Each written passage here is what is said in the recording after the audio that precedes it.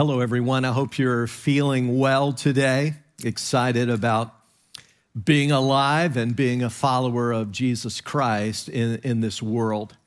You know, when Christ is in our lives, he gives us amazing purpose. And so we want to talk to you today about a part of what that is. We've been in this series, Debut of a Disciple, where we're talking about the incredible symbolism in the act of water baptism, where we go under the water. It's like dying with Christ. We remain a moment in that watery grave. It's like being buried with Christ. And then we rise out of the water. It's a powerfully symbolic thing of rising with Christ to a whole new way of life. But you know, a question comes to every true disciple of Jesus who's taking that seriously, and that is, how do you live that risen life consistently? Because if you've been in this world very long, if you've tried to follow Christ, if you're on that journey, you know that sin is a problem, right? And sin and the temptation to sin keeps us from often living that victorious life. And we all have these different struggles. I heard about a group of 4 pastors who were meeting together for fellowship, and that's a great thing for pastors or for any Christian to do. And one of them said, you know, guys, our people come to us and they get very honest. They unload their struggles and their sins, and they get vulnerable with us. It's a wonderful privilege to be able to hear that kind of confession. I think we need to confess our sins to each other. And everybody agreed that was a good idea. And so the first one started, well, I'll be honest with you, I look pretty good on Sunday, but at home, I lose my temper. I can be a bear to live with, he said. The second guy said, well, I'll be honest, I really have a problem with alcohol, and sometimes I just get downright drunk. Third guy said, well, guys, you know I love golf.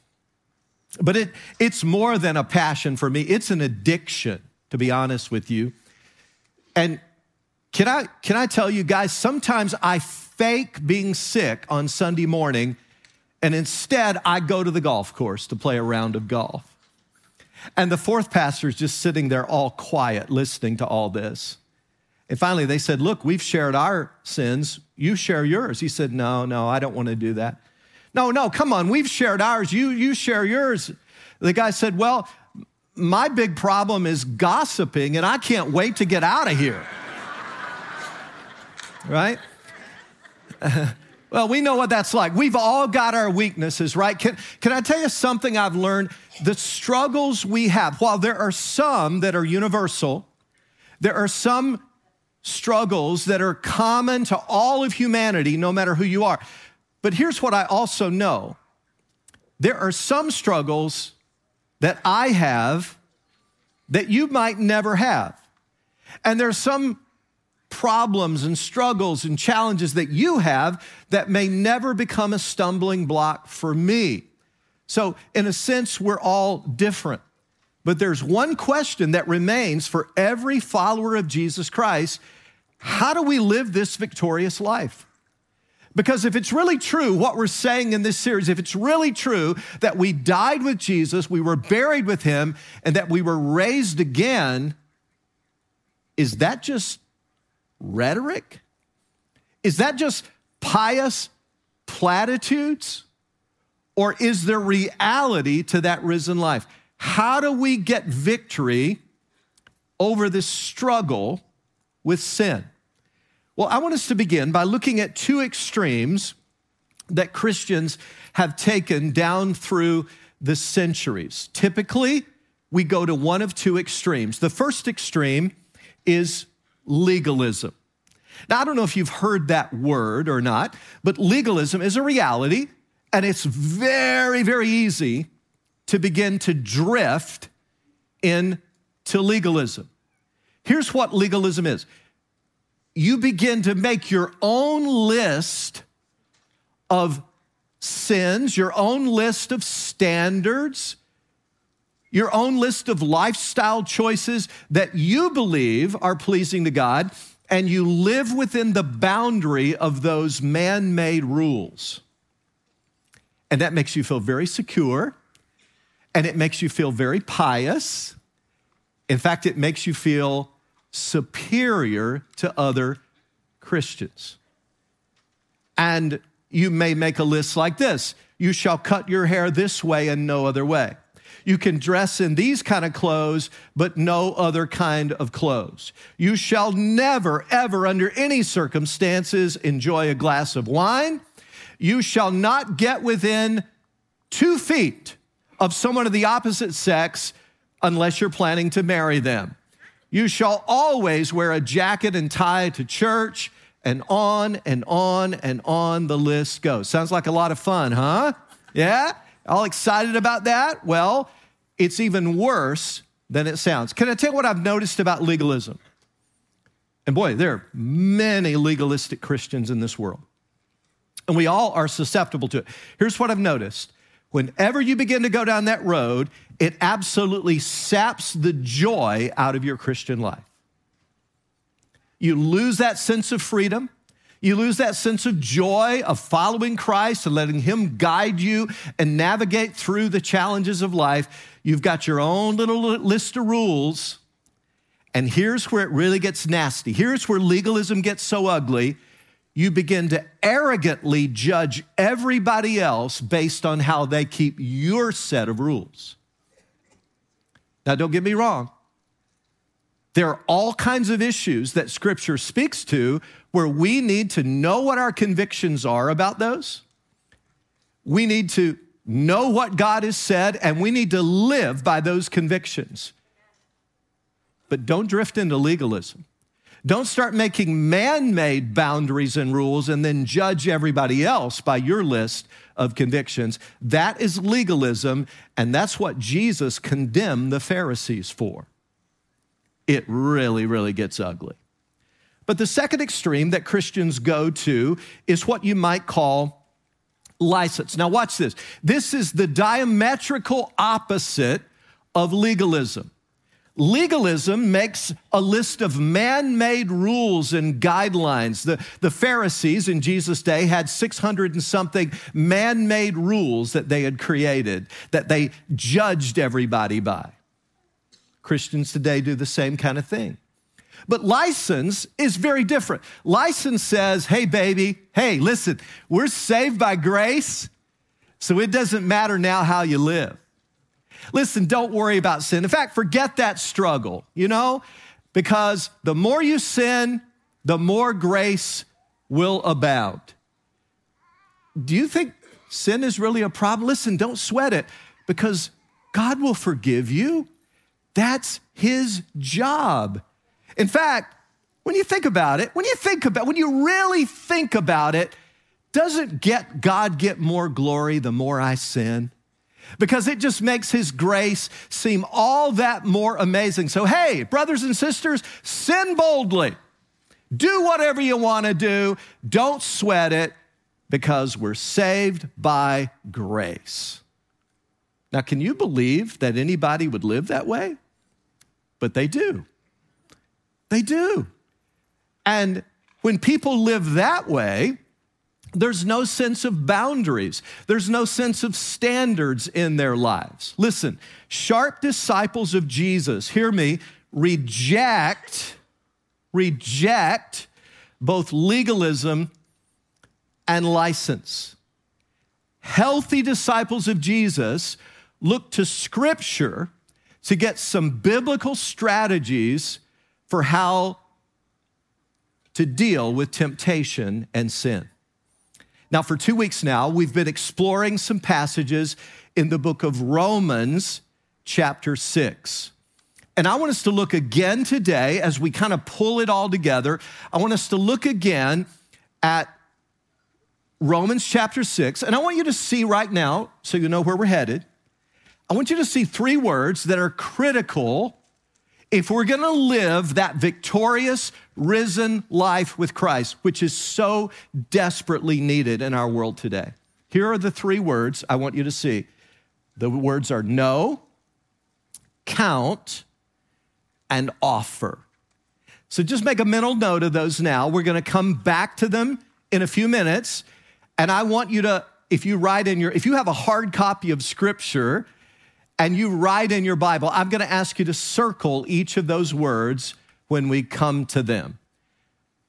These are important because there are 3 catalytic verbs that describe the key or keys to the victorious life. So, with that as a background, with that as a foundation, let's now dive into the first one. Here we go. If you're going to live that risen life with Christ, if you're going to be pleasing to God, if you and I are going to represent him well in this world, here's what the apostle says. First of all, you've got to know that you died and were buried with Christ in the waters of baptism, and that you are risen with him to live a glorious new life. Now let me ask you, do you know that? It's a theological understanding we're talking about. Paul uses that word know repeatedly here in this passage, and he's saying, look, do you understand what really happened when God, by his Spirit, regenerated you, led you to repentance through his kindness, converted you, you were justified, and you were united with Christ? Do you know that? Do you get that? He's asking. Let's look at some verses here. We're going to look at a good deal of Scripture today. But let's start here in verse 3. Look at what he said, or don't you know? There's that word. If you circle things in your Bible, you might want to underline or circle that word. That all of us who were baptized into Christ, Jesus, were baptized into his death. We were therefore buried with him through baptism into death, in order that, just as Christ was raised from the dead through the glory of the Father, we too may live a new life. We have been united, I'll come back to that thought in just a moment, with him like this in his death. If we have been, we will certainly also be united with him in his resurrection. Paul's saying, look, when you went down into that watery grave, it is a powerful symbol of your death, burial, resurrection as you came back up out of that water. It doesn't make it happen, but it's like this wedding ring. This ring doesn't make me married, as I said on the first week, but it is a beautiful, wonderful symbol of all of the benefits and all of the commitments involved in marriage. And baptism in and of itself does not unite you with Christ, but oh, what an important symbol it is of that salvation. Now, that word united, translated here, is the Greek word symphytoi. Here's what it means. It's taking a branch and literally grafting it onto a vine so that they literally become one.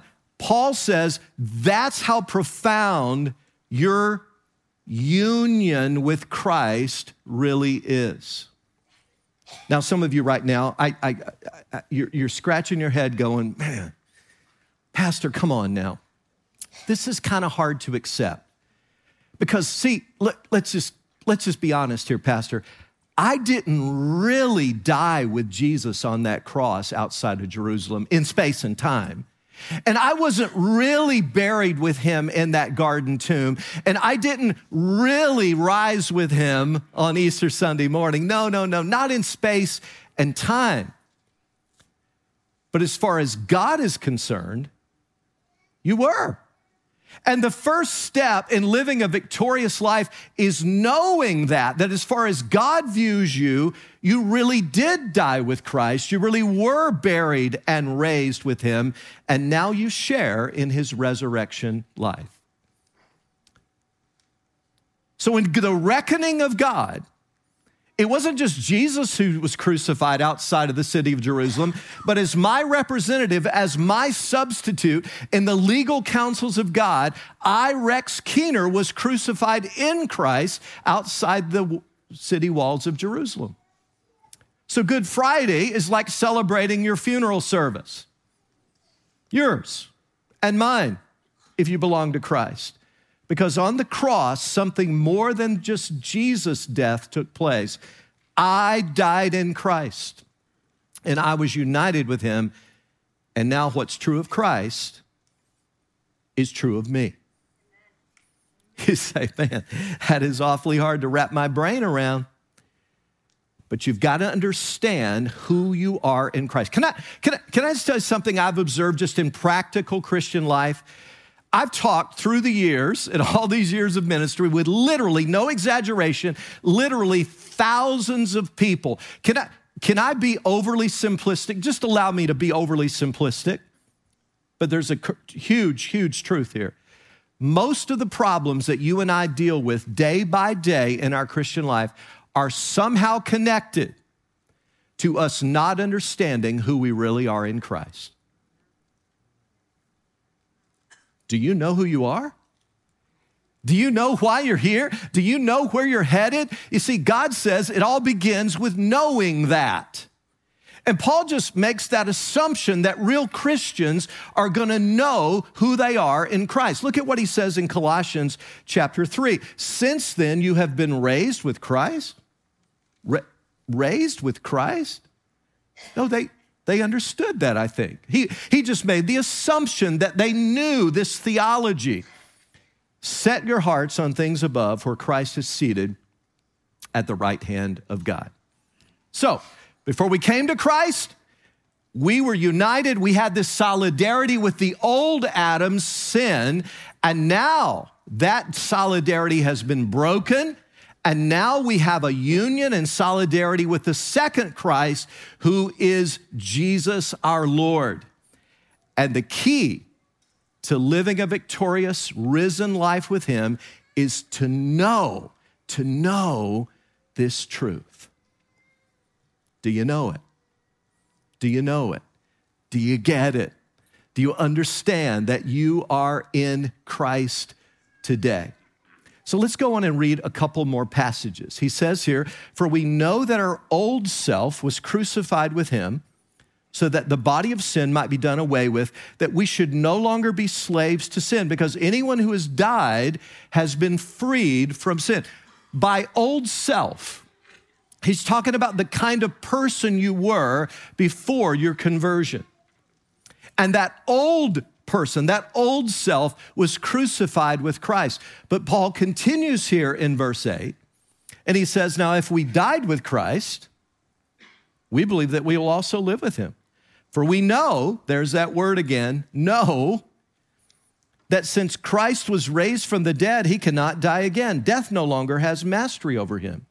The death he died to sin once for all, but the life he lives to God. Do you know who you are in Christ? Now, some of you are thinking right now, but Pastor, if all of this is really true, then how come I still struggle so much with sin? Well, let's go on to the second word now, because the second verb is a powerful idea also.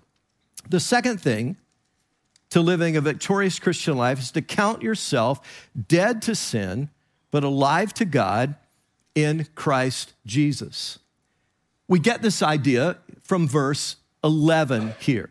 In the same way, count yourselves. You might want to circle that word. It's a very important word. Dead to sin, but alive to God in Christ Jesus. Now, that word count is a commercial word. It comes out of the accounting world of that day. And Paul uses it 19 times in the book of Romans alone. And what it means is to credit or impute something to someone's account. The righteousness of Jesus Christ has been imputed to you if you are a follower of his. And as God looks at you today, he doesn't see all your flaws and all your imperfections and all the difficult. He sees the righteousness of Jesus because you are united with Christ and you are alive with Christ.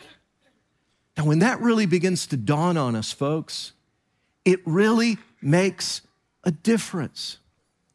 And Paul said a part of this is to count yourself dead to sin. You say, but Pastor, practically speaking, how do I do that? Do I walk around saying every day, oh, I'm dead, I'm dead, I'm dead. Oh, praise God, I'm so dead. I'm dead to sin, dead as a doorknob. That describes me. I am dead to sin. Is that what I'm supposed to do? Well, you can do that if you want to, but sin is still going to have a tug on you. Now, what I'm about to say is really, really important. When he says we're dead to sin, it's important we understand what he means by that. He doesn't mean that the old sin nature has been completely, watch this, annihilated. That's not what he says. There are some Christians who believe that. There are Christians in this world. I'm not being critical here. I'm just telling you what they believe. I'm not dissing them. I'm just saying I don't agree with this view. But they believe that when we come to Christ and are baptized, that God annihilates the old sinful nature. Completely annihilates it. It's gone. Or they may believe that through some special experience of sanctification that happens. I've actually preached in churches that believe this. Years ago, growing up down in Middle Tennessee, go to churches. You can't make this stuff up, folks. I'm going to tell you, the testimony, people would pop up. Go, Brother Bailey, the pastor. Brother Bailey, I was sanctified, perfect in Jesus 25 years ago. I haven't sinned in 25 years.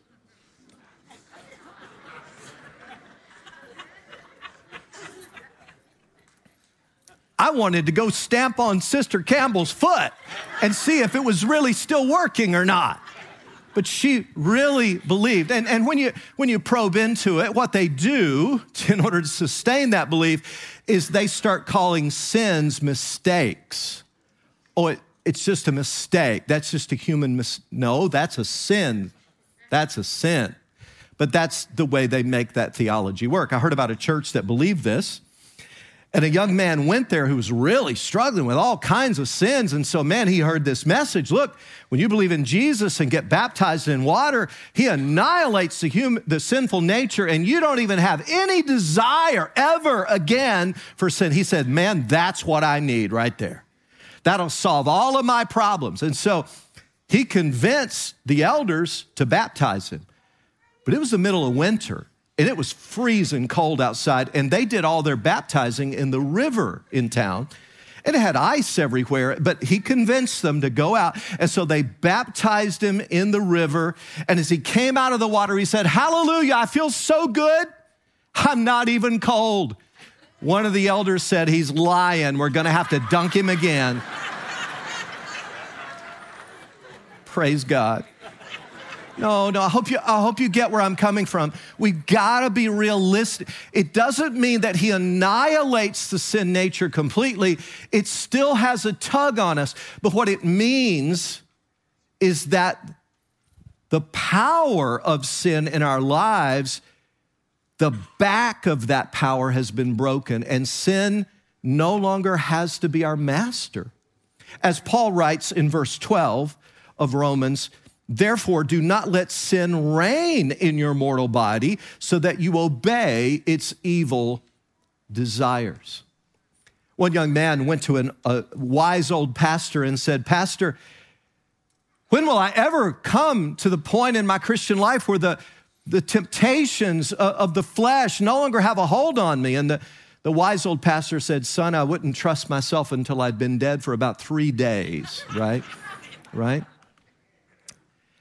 As long as you're alive on the planet, you are susceptible to sin. But it used to reign. It used to run your life. But over time, as a follower of Christ, sin should lose a good deal of its destructive power. You won't be sinless, but you should sin less as you walk with Christ. You need to know who you are in Christ, united with him. You need to count yourself dead to sin, but alive to Christ. Here's the final verb. Offer. offer yourself not as an instrument of wickedness, but as an instrument of righteousness. Let's read a couple more verses here. Verse 12. Therefore, do not let sin reign in your mortal body so that you obey its evil desires. Do not offer the parts of your body to sin as instruments of wickedness, but rather, here's that word, you may want to circle it, it's an important verb, offer yourselves to God as those who have been brought from death to life, and offer the parts of your body to him as instruments of righteousness. I like that word, offer.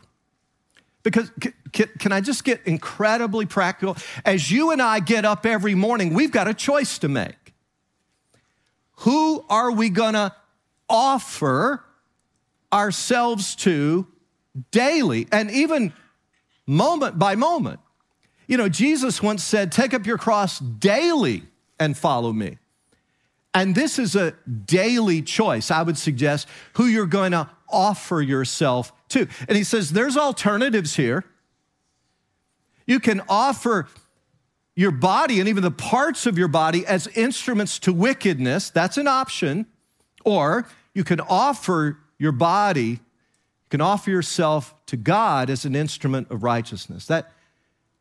Does that make you feel impersonal when the Bible uses that word instrument? You know, orchestras play instruments, right? The surgeons use instruments when they perform delicate surgeries. And here's the thing about instruments. They're really kind of useless in and of themselves, aren't they? I mean, but a master violinist can take a violin and pull his bow across the strings of that violin and, produce beautiful music. Can I tell you something? I could take that same violin with that same bow and pull it across those same strings, and every dog in the Capital District would start howling. It's true, folks. Because the most important thing about an instrument is who's playing it, right? Or a surgeon. A skilled surgeon can take her instruments and perform delicate microsurgery that is helpful and healing and gives hope to a person. But I could take those same instruments to the same patient and he would be dead on the table. Because, don't miss the point, the all-important thing about an instrument is whose hands it is in. So Paul says here, look, we got a choice every day. Every day we get to choose whose hands, as it were, we're going to put our lives into. So you don't counter sin by legalism, and you don't counter it by license.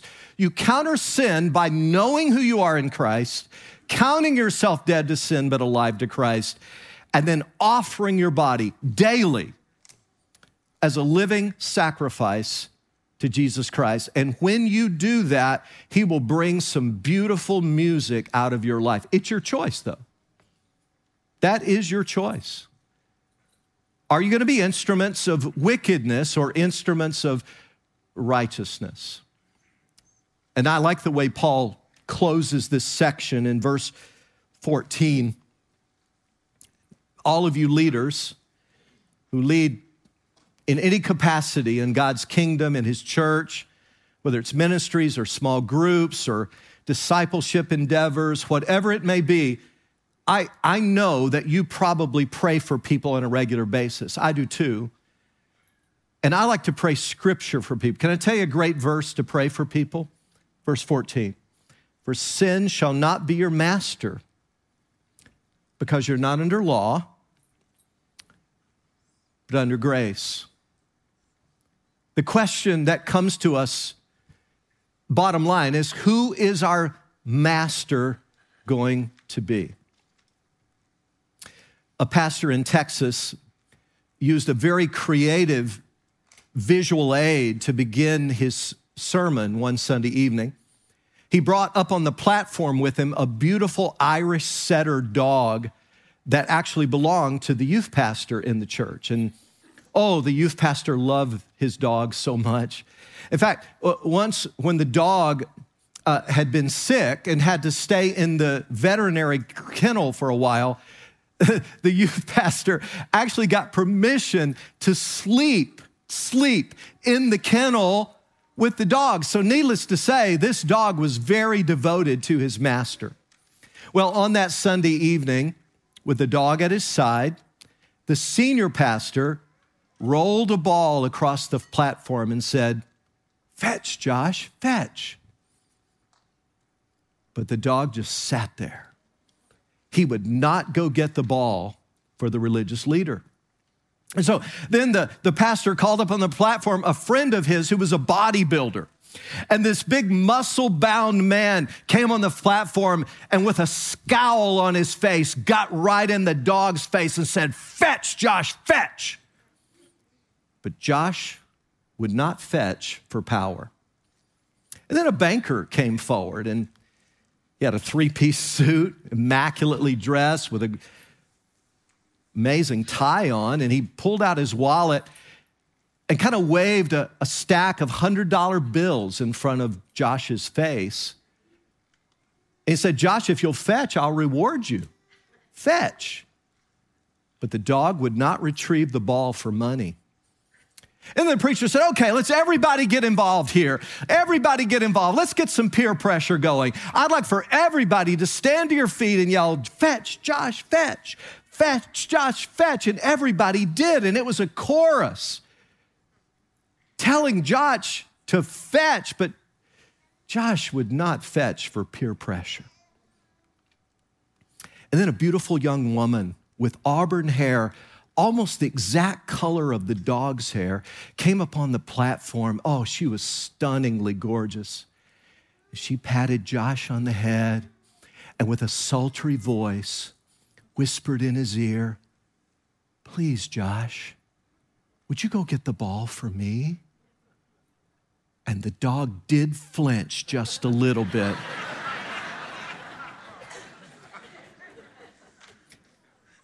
But Josh would not fetch for the wiles of a woman. And finally, pastor called up the youth pastor, the owner, the master of the dog on the platform. And the youth pastor simply said, "Josh, go get the ball." And that dog bolted from his stance, retrieved the ball, and brought it back to his owner. And after everybody had kind of settled down, gone back to their seats, the pastor began his sermon by asking the congregation this question: "Who are you fetching for?" How would you answer that? Who is the master of your life? You see, everybody has a master. It could be a person, past or present. It could be a set of values or a philosophical worldview that we trust in. It could be success or fame or fortune, but something is driving us. Something is calling the shots in our lives. And whatever that master is going to determine your behavior, and it's going to shape your destiny. And for the true disciple of Jesus Christ is the one calling the shots. And they may have struggles, they may have temptations, they have all kinds of hurdles in this life as they live for Christ. But listen, at the end of the day, Jesus Christ is the one they're going to fetch for. Jesus Christ is the one they're going to follow. Jesus, the Lord, is the one they're living for. And my question in closing, does that describe you? And if not, what's keeping you from it? What's the barrier there? I invite you, I implore you to say yes to Jesus Christ today, to surrender your life to Him, and let Him be the one who's calling the shots. Father, would you take this moment and just honor your word right now and use it to call, to challenge. Father, your Spirit works in mysterious ways. And I pray for that individual right now that's caught right on the cusp of a decision. And they're wondering, where do I go here?